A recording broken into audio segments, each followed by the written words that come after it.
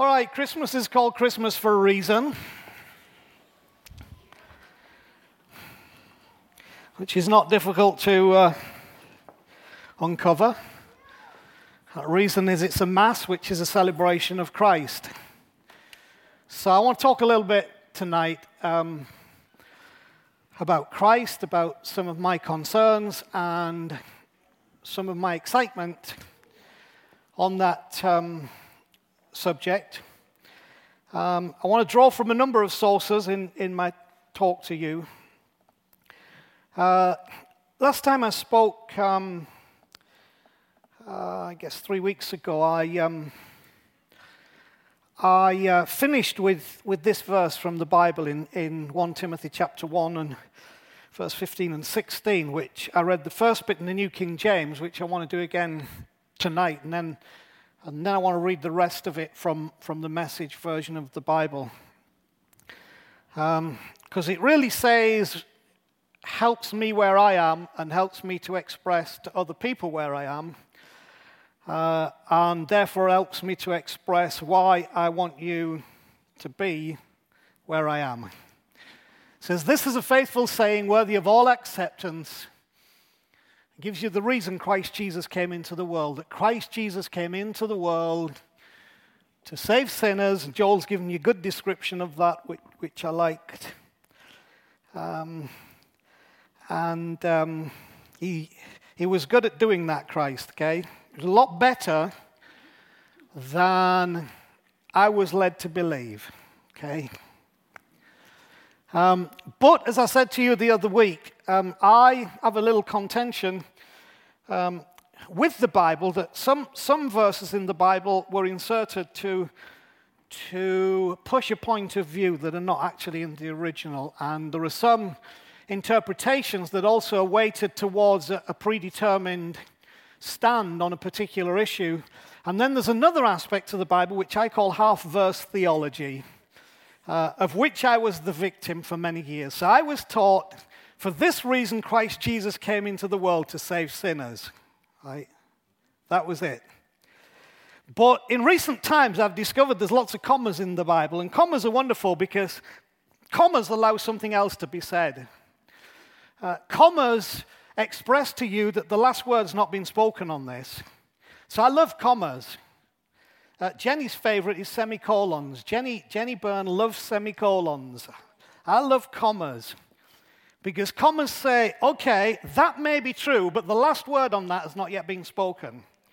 So I'm a little sad that I could run through them for you, but I'm not going to do tonight, of all the half-verse theology that I was raised with. In one sense, didn't do me any harm because it was pointing me the right direction, but in another sense, did me some harm because it didn't allow my heart and spirit to expand into wide enough areas of understanding the greatness of God, the bigness of God. So God's got a lot bigger in recent years because I discovered the comma. So it is true, Christ Jesus came into the world to save sinners, but that's not the last word. You see, you've got to add in there that then in this letter to Timothy, Paul says, of whom I am the chief. So what happens in that is he's saying he qualifies probably more than anybody. So it's not a verse of exclusivity, it's a verse of great inclusivity. And I don't want to re-preach this, you can go back and listen to it on the website, media.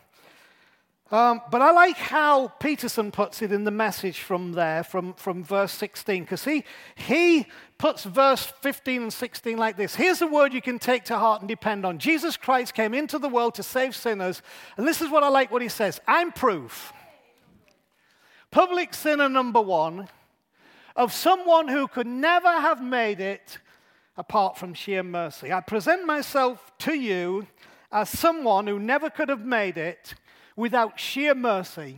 And now he shows me off, Paul says. So who does he show off? The chief of sinners. Who does he show off? The one who evidently, and by accusation, was getting it more wrong than most people. which Paul could actually account for the things that he had done, which some of us have never done, most of us have never done, which were extremely unacceptable. But he said, but you see, the issue is, my badness is what has made me God's trophy to illustrate to you the thing at the beginning. Now, the problem is that within a religious mindset, badness disqualifies you from being the evidence of God in showing you off about His grace and mercy. I'm glad that we're not afraid to be honest about our weaknesses in this place and the areas that we failed and the things that we have done, because it's those very things that Paul says that God shows us off as evidence, first of all, of His endless patience. And trust me, God's had to be endlessly patient with me, okay, and still continues to be patient. But He says to those who are right on the edge of trusting Him forever. My desire is to be an example of the mercy of God to those of you who are right on the edge of trusting Him forever. Because that really is the wonderful objective. Now, I'm glad about that. Some people are mad about that. In fact, believe it or not, one of the latest latest rumors about me and The Rock, these things happen, is that the police have had to come twice in order to warn us about the things that we're preaching. And that's circulating in some pretty high-level circles, ministerial-level circles. Well, if they have, it's news to me, and if they have, it's news to my staff. And the truth is quite the opposite, that any interaction we've had with the police has been because they can't believe how kind and gracious we are being to people that they have difficulty accommodating and helping. You see, there's too much grace reaches people who need grace, but offends those who think they've already got enough grace, and there's not enough to go around for everybody else. So I assure you the police have not been to warn us about what we're preaching. Because how can you warn somebody against mercy and grace and kindness and goodness and forgiveness? And so the challenge I face in speaking from the reality of my own life and the passion of my heart is to get you to consider trusting this one called Jesus with and in everything forever. With due consideration to all the real and imagined obstacles that stand in the way of that, of which I am only too readily aware. So, keep this a little bit light and then finish off. I want to show you a clip from a movie. This movie was released in the 80s, and it was considered to be pretty offensive by many in the church community, not everybody, but many in the church community, because the subject matter could be misinterpreted and misunderstood to be a direct challenge to the authenticity of Christ and the Christian message. The real truth is that the movie isn't, but I understand why it was seen to be so. And I was a little more touchy back then as well. And there are some scenes in the movie that I still personally struggle with. They cause a little battle in me because I think that they don't put enough seriousness on some aspects that are in the movie. The movie I'm talking about was made by the Monty Python group and is called The Life of Brian. Now, the problem is that most of the church assumed immediately that what it was doing was dishonoring the name of Christ, but it actually wasn't. And if you watch the first scene, you can see it's actually got nothing to do with discrediting or dishonoring the name of Christ. It's actually pointing out the foolishness of humanity and people when it comes to who we think Christ is, and often who we follow as our Christ may not be the real person. So it's called The Life of Brian. So I want to show you the opening clip, okay, because it really does relate to this time of year, and I think it's wonderful, and I hope you're not offended, but it will help me to do what I want to say. So this is the opening scenes of The Life of Brian.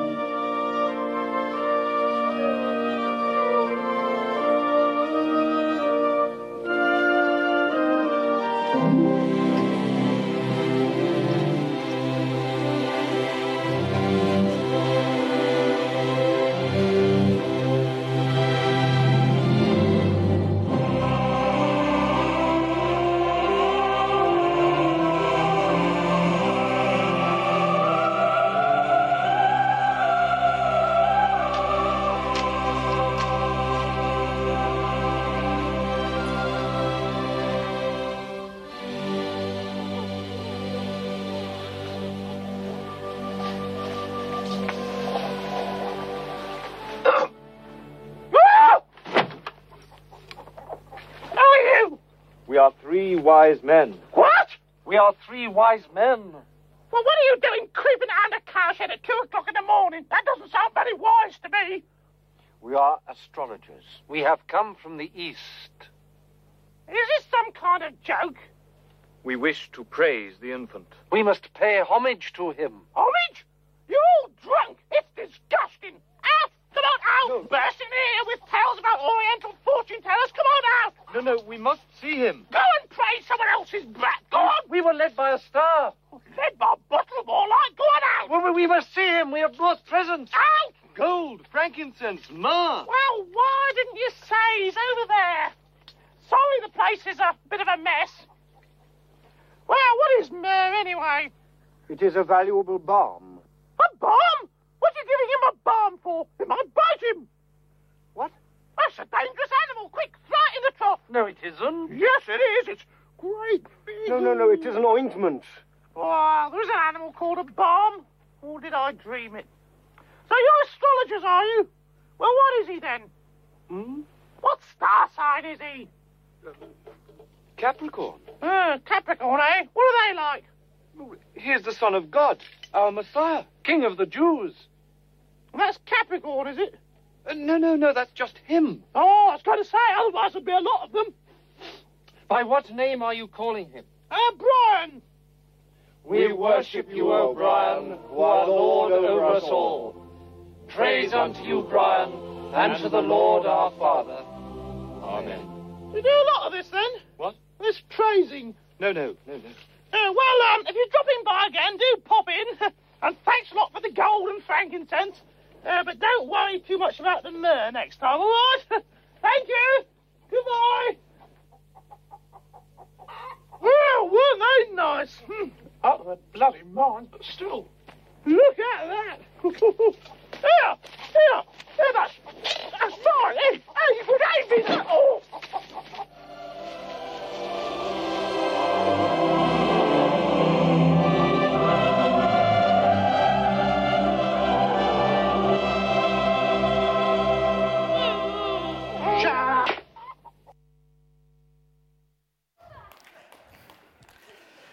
So the point is they finished up at the wrong stable with the wrong person, thinking that person was the Messiah, of course. So the last little bit there was them coming to take the gifts back off Brian's mother, because they'd realized that the stable they were looking for was up the street. Now, of course, then the whole movie really then is based around the fact that of this mistake that Brian is the Messiah. So you have this whole deal going on and you get a couple of shots where Jesus is ministering, but there's this whole thing going on around Brian where they're absolutely convinced that Brian is the Messiah. Now, what's interesting is there's some comments I put down from notable literary and political figures. Because there is a problem here that the Python boys were picking up, that sometimes in the church we're too stiff and staid to recognize is actually happening, which is not the issue of the existence of Christ, but who the real Christ is. And in the reality of who he is, what does he really come to do and what does that demand of us? Here's what Mark Twain, the great American author, said. If Christ were here, there is one thing he would not be, a Christian. Now you have to say, why would Mark Twain say that? Because somehow in his desire to find the Christ and his research and then his experiences of the Christian community, he was seeing there was a conflict between the Christ who he was discovering in the Bible and the Christ as presented by the religious community. Here's another one. I like your Christ. I do not like your Christians. Your Christians are so unlike your Christ. That was Mahatma Gandhi, the leader of the Indian nation into independence. And then my dear old friend Richard Dawkins, with whom I have a million issues, but not on this statement. He's the guy who wrote The God Delusion. Nothing is wrong with peace and love. It is all the more regrettable that so many of Christ's followers seem to disagree. So, outside of our experience, we have to acknowledge that there is a whole weight of feeling and thought that does not quite perceive Christ in the ways that we would like them to perceive him. Do you understand where I'm coming from? And so, people related more to a movie called The Life of Brian because they saw the foolishness that happens in the context of religious practice and the search for the divine that often leads us to follow an image of what we think is God's Son that is nothing more than a creation of our own need and imagination. We would be arrogant to the highest degree to presume that we could never make that mistake. Now, let me illustrate that in the best way that I know how. When Jesus was born, he came to a people who the Bible declares as his own. He came to his own. In other words, they were his nation, and he was the culmination of a belief within the nation that the Messiah would come and redeem the nation back to God. And of course, ultimately that became distorted, that the Messiah would come and free them from the rule of the Romans, because in the end of the day, what they wanted was an empire as powerful as the Romans. Hence the reason why his disciples said to Jesus on 2 or 3 occasions, will you deliver us from captivity of the Romans at this time? So we have a group of people at that time who they had as much of the Bible as it was possible to have, in the sense that what we now know as the Old Testament were the Hebrew Scriptures. Okay? Obviously, they didn't have the New Testament because it hadn't been written yet, but what some people also forget is that the first church emerging from the message of Jesus didn't have the New Testament either. So this whole idea is you've got to go to the Word, brother, that's where you find out, is helpful, but it's not the be-all and end-all, because actually Christ is at the center of this thing. So what I'm trying to help you to do is not discrediting the things that go around it, but to say Christ has to be firmly at the center, but then it has to be the Christ of God, the Christ of the Bible, okay? So here we've got these people, and they really are very knowledgeable about the scriptures that they have, the Bible, the Old Testament. Many of them can quote it verbatim. Hence why Jesus would quote scripture and they would quote scripture back. They were also people who prayed lots. They went to church lots, the synagogue, the temple. They were very devout in their belief, and very sincere about their desire to find and love and serve God. They were also committed in every other area. So in giving, they without exception would give 10% of not just their income, but things that they grew in their fields and their allotments and all that stuff. They would go to the extent even of something called fasting, which is when you go without food to pray and to read and to meditate. So every attribute that we would assign to spirituality, and to very high levels of spirituality, very, very committed, very devout spirituality, was present. And they also believed the prophecies that were in the Old Testament books. Those prophecies were pointing to a special event. That special event was, unto us a child is born, to us a son is given. The government will be upon his shoulders. So they were looking for this person who they knew as Messiah or deliverer. Okay? So pretty much to a man and a woman, they were looking for this Messiah. And they had everything in place, spiritually, devoutly, that should be in place. And then Jesus was born.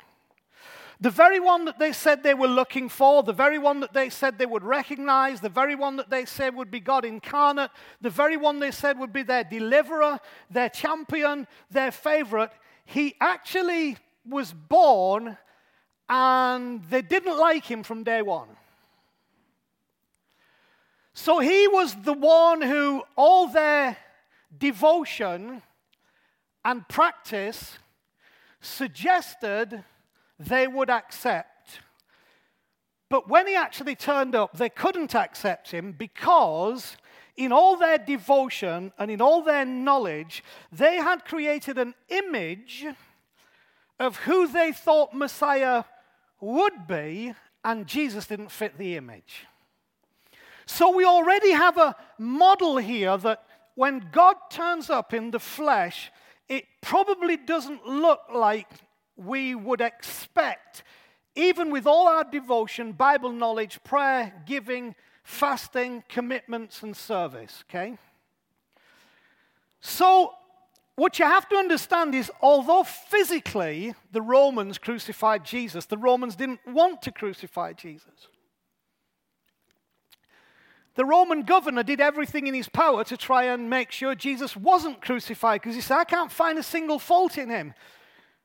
But those people who said they were waiting for him were the ones who killed him, because they did not want the Messiah to be like Jesus actually was. They wanted the Messiah to be like they would like the Messiah to be.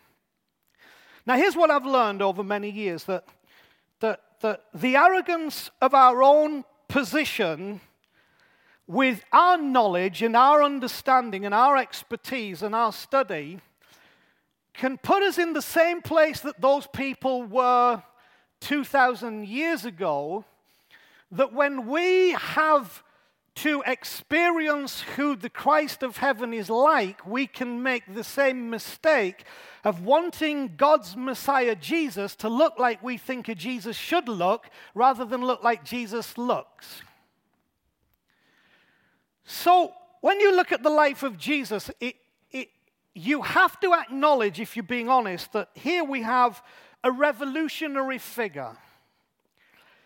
Not a revolutionary in the sense of violent overthrow, but revolutionary in the sense that his ideas and his ideals and his presentations and his statements are so radical that it conflicts with the current accepted belief of the religious community of the time, and they would argue with Jesus, the Son of God, from the Bible to show him from the Bible that he was not the one prophesied to come in the Bible, and convinced themselves to decide to the point of killing him that he could not possibly be the one. They were wrong.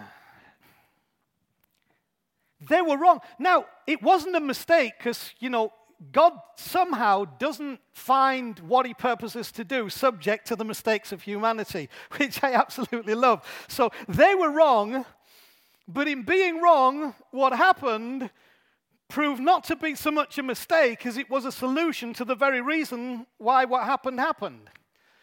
So we have this problem going on, and of course, they claimed history was on their side. So the argument was, listen, Jesus, we've read the scriptures. You're not the Messiah. Okay? So this is the one who Jesus' disciple John called the Word, right? He's like the part of God that when God speaks, it looks like him and has done from the beginning. So in essence, the very thing that they were using to say that he wasn't who he was the very thing that he had spoken himself, which was the word now in print or on stone or on papyrus, the word of God as they knew it. Jesus was the word of God made flesh. They were using the very thing that he had spoken to prove that he wasn't who he said he was. You see where I'm coming from? So, bit of a mess. And, of course, through the whole, well, we're the children of Moses, we're the children of Abraham, we're the children of God, all that stuff. So their primary argument against this unconventional Messiah that they could not get their head around could possibly be the Jesus of God, their argument was that we know the Scriptures, we've studied the Scriptures, we are devout towards God, and history is on our side. Now,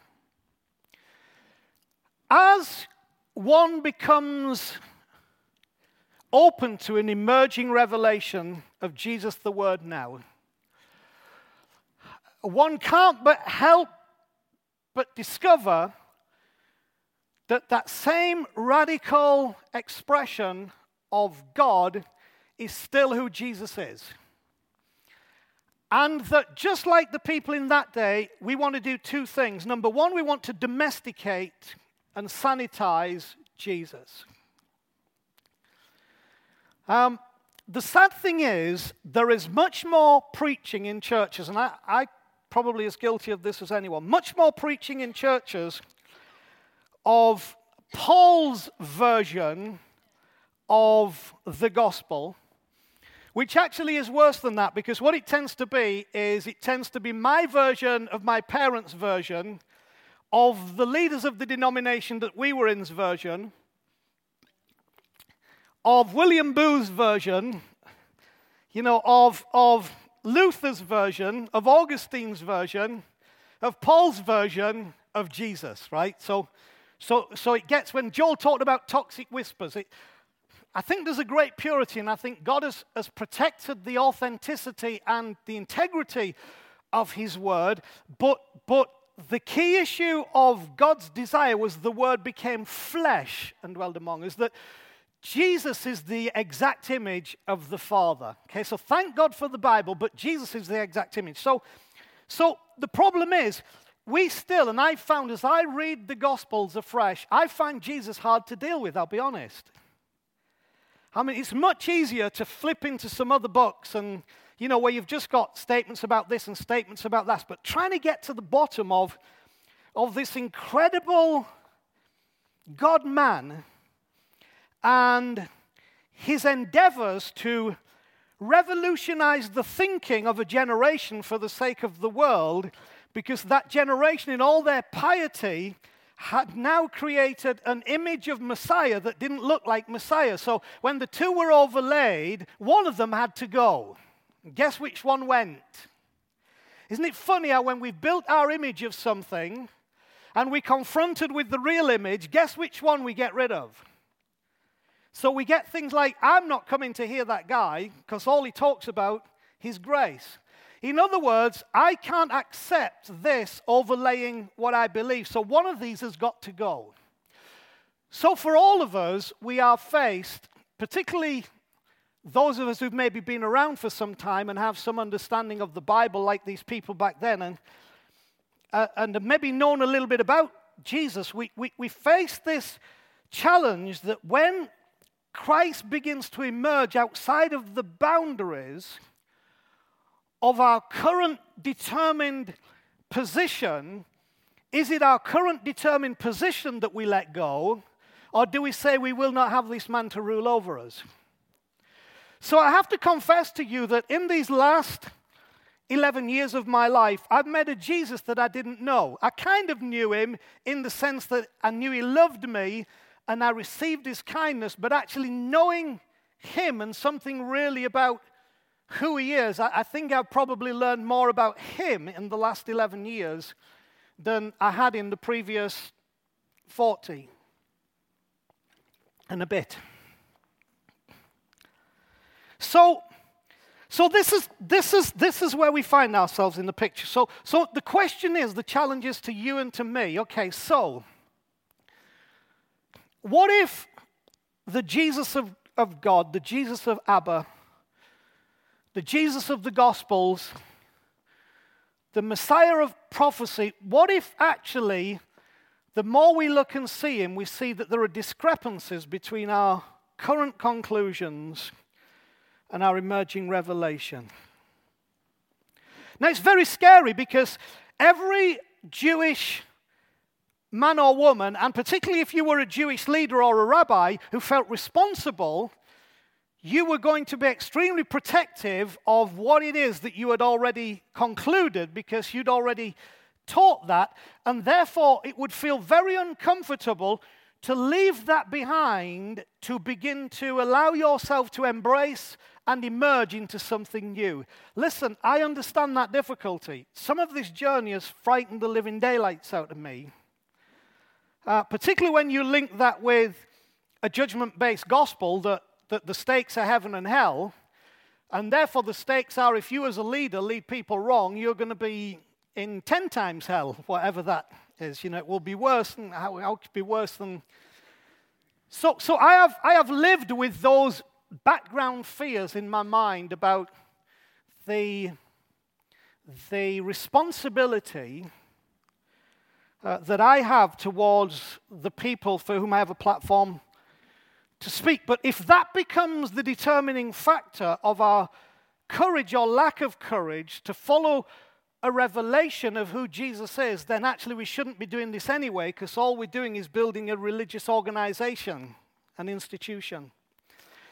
So I'm trying to drag you through the pages of history to see that they faced that challenge then, but they refused to embrace the challenge. So instead of Jesus being applauded and received in the full revelation of who he was taken and beaten and crucified and rejected.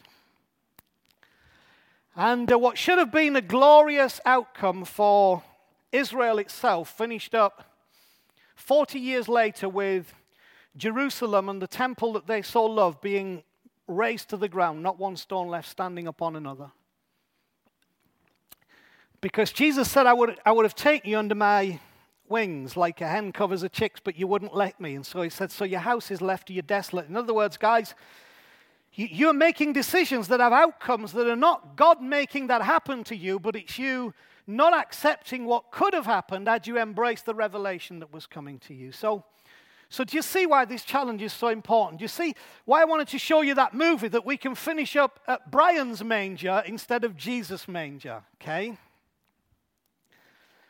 So until we grasp the concept that Jesus is an un-Messiah-like Messiah, sent from an ungodlike God, we will struggle to come to terms with either of them in their proper context, free from a Judaistic or Greco-Roman worldview. So I'm appealing to you again that Jesus was an un-Messiah-like Messiah. He didn't look like any Messiah that they expected would look like. And God is an ungodlike God because he's not like the model of the gods that we have been given through our Greco-Roman mindset. So as this thing goes on, of course, there is a big following looking for Brian. And they find where Brian lives at his mother's. And I can't show you the bit prior to this because it's a bit naughty and it would be inappropriate. But this is one of the classic Python scenes. And also the title of my message tonight. So the crowd actually find where Brian lives. Of course, they haven't learned anything. So from this mistake at the beginning, there's a big following. Brian's trying to get rid of these people, right? And he's not successful in doing it. And it led to this. So the crowd come to his home, and this is what happened. Now, you listen here. He's not the Messiah. He's a very naughty boy. Now, you listen here. He's not the Messiah. He's a very naughty boy. Now, you listen here. He's not the Messiah. He's a very naughty boy. Just one more time so you get it. Now, you listen here. He's not the Messiah. He's a very naughty boy. Okay, so if you change the wording slightly of the people in Jesus' day, they were saying the same thing about Jesus. He's not the Messiah. He's a very naughty boy. Now, if you don't believe me, go and read the Gospels. He's from Nazareth. We know his father, who, of course, wasn't his father, but they were actually true. They didn't really know his father, who was God, but that's kind of the message within the message. Has anything good ever come out of Galilee? So Jesus was perceived by the people to be a boy from a poor region of Galilee and a town called Nazareth, who worked with his father, the tradesman, and was not considered at all to have any credibility to be the Son of God. So actually, this was very clever scripting in the life of Brian, because this would have been the very thing that you would have said as a Jew in that day about Jesus. He's not the Messiah. He's a very naughty boy, because if you're pretending to be the Messiah, you're a very naughty boy.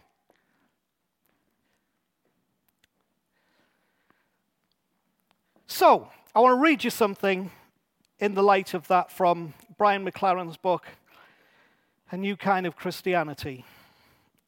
I've read this little bit before, but the other I haven't, and then I'll bring you to a close. When I celebrate Jesus, some people get upset.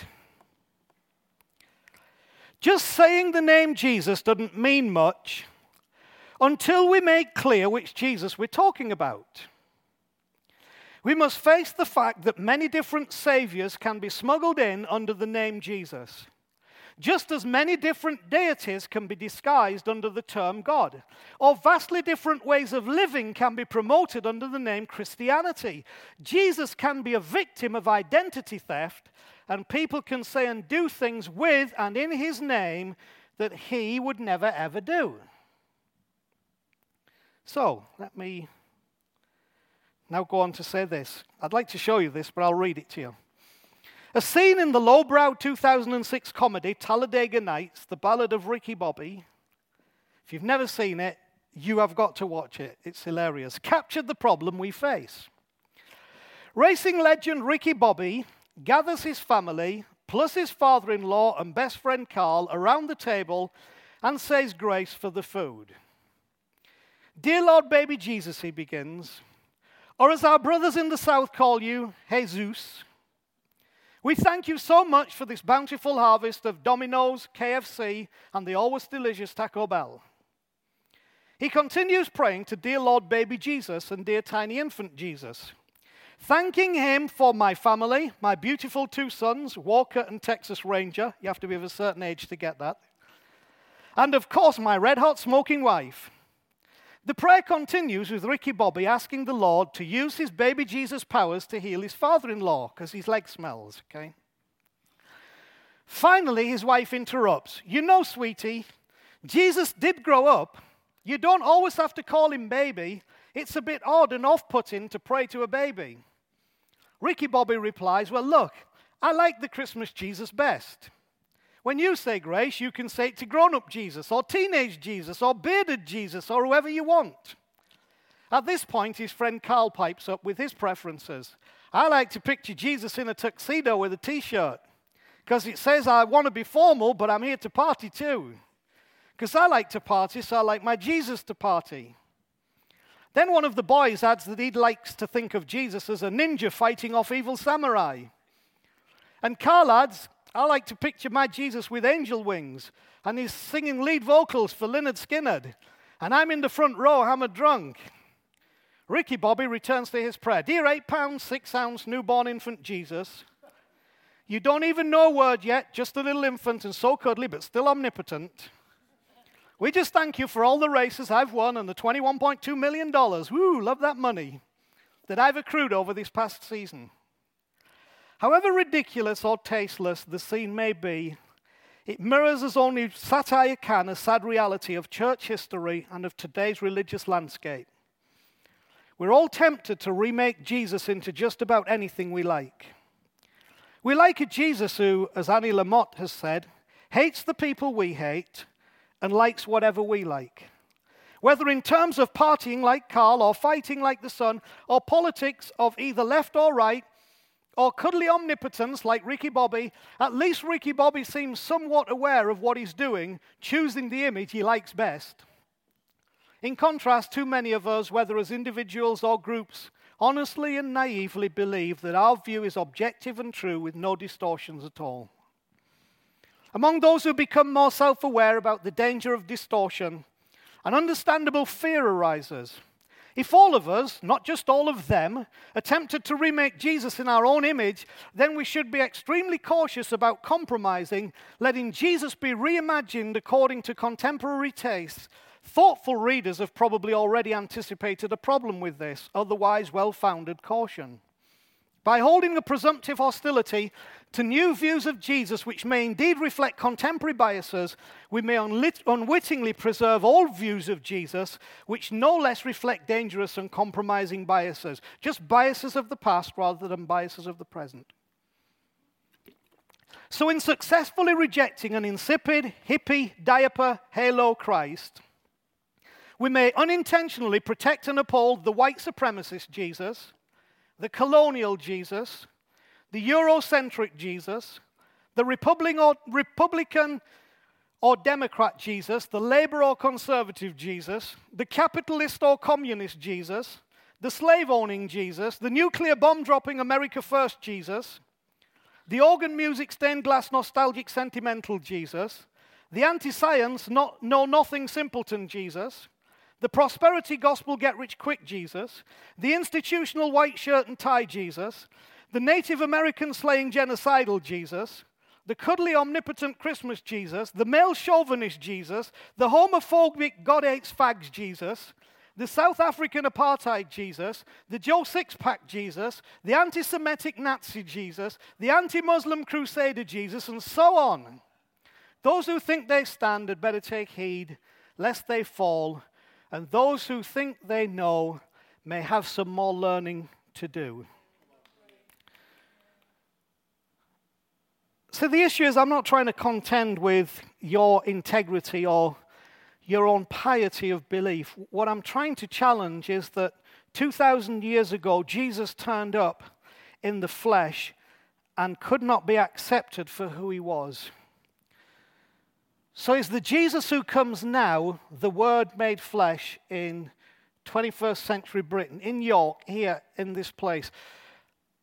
Do we accept the challenge that he brings into our life to change our understanding and views of God, which is what Jesus came to do? Remember, Jesus never came. This is part of the error of that problem. Jesus didn't come to change how God sees us. Jesus came to change how we see God. So he's still doing that, but in a 21st century context. So the issue is, do we fight that? Do we resist that? Or are we willing to say, we'll follow you, Jesus?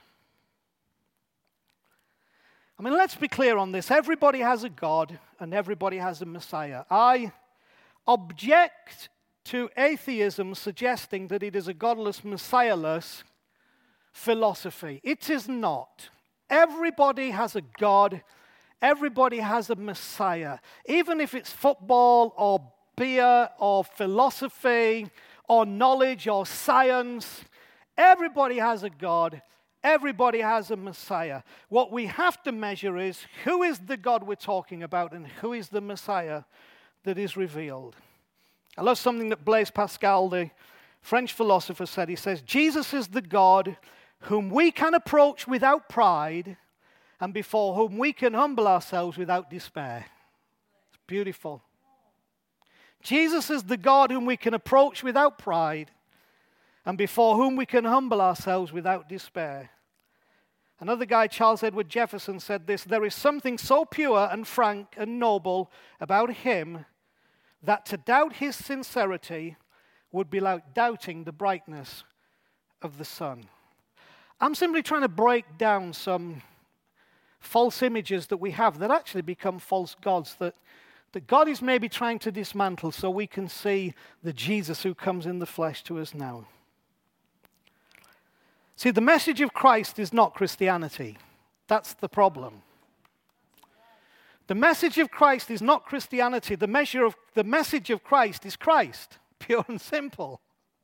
I am the way, the truth, and the life. Nobody comes to the Father but through me. I am the bread of life. I am the water of life. I am the door. The message of Christ is not Christianity. That's the problem. The message of Christ is Christ, and what we're coming back to is the message of Christ, which is Christ, so that whatever our Christianity may be, it is an expression of that emerging revelation of this radical revolutionary Messiah who comes into time and space and shatters our conceptions and misconceptions, challenges our interpretation of Scripture, challenges our image of God, and says, if you'll understand this and see me, you will actually see the Father. So, this Jesus invites us to trust him. And that's simply the essence of what we call the gospel. He invites us to trust him. Jesus came and he was saying, really, trust me. I know it's hard. I know it's difficult. I know your sacred cows are being destroyed. I know your idols are being pulled down. I know your images are being shattered. I know your history is being shaken and your head's in the world, but trust me. Trust me. Trust me. And he still says that to us today. And I'm asking you to trust him. So I want to show you one more video which I've showed you before. This is not from Monty Python. It's from Brennan Manning. And some of you have seen this before, but I want to show you this, and then I'll make one last comment, and then we're done. So this is Brennan Manning. This is where we come to. In the 48 years since I was first ambushed by Jesus in a little chapel in the Allegheny Mountains of western Pennsylvania, and in literally the thousands of hours of prayer, meditation, silence, and solitude over those years, I am now utterly convinced that on Judgment Day, the Lord Jesus is going to ask each of us one question, and only one question.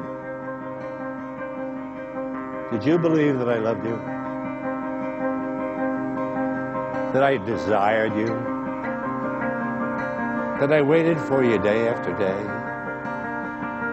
That I longed to hear the sound of your voice?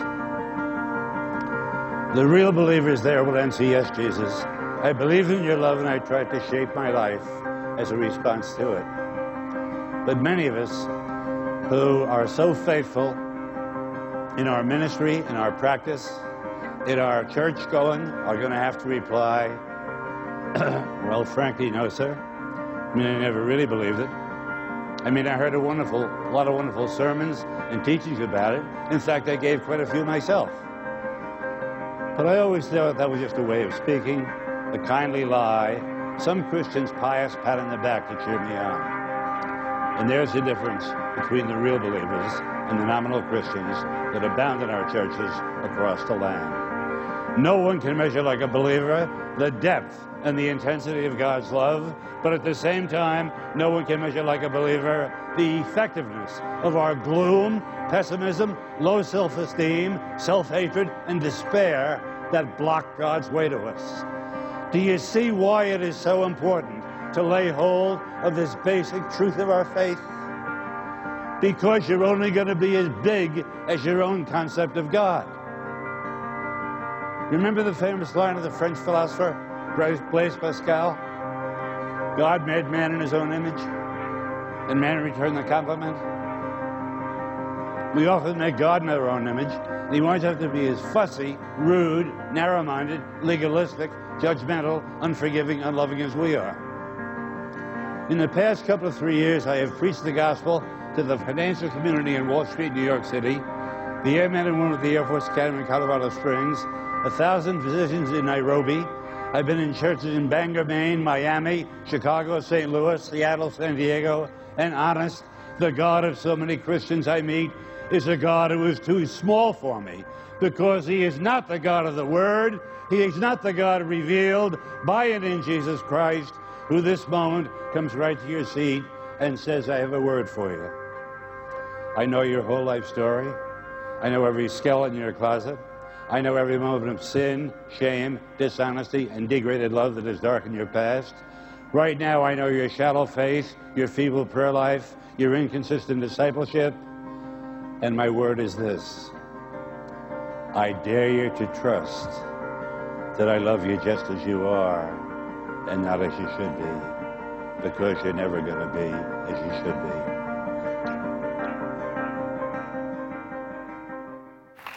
So,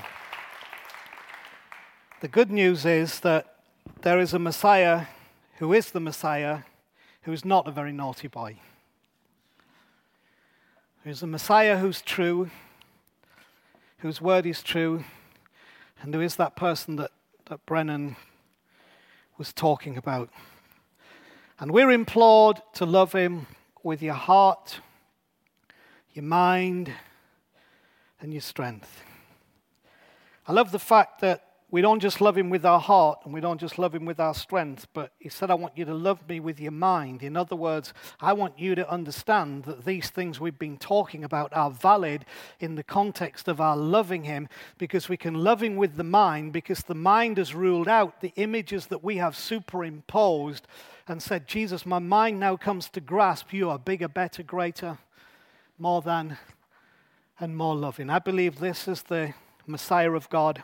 I believe this is the Jesus of the Gospels. I believe this is the Christ, the anointed of God. I believe this is the Savior. This is the one who comes and changes us and who asks us to trust him. My fear is that you will trust a Messiah other than him.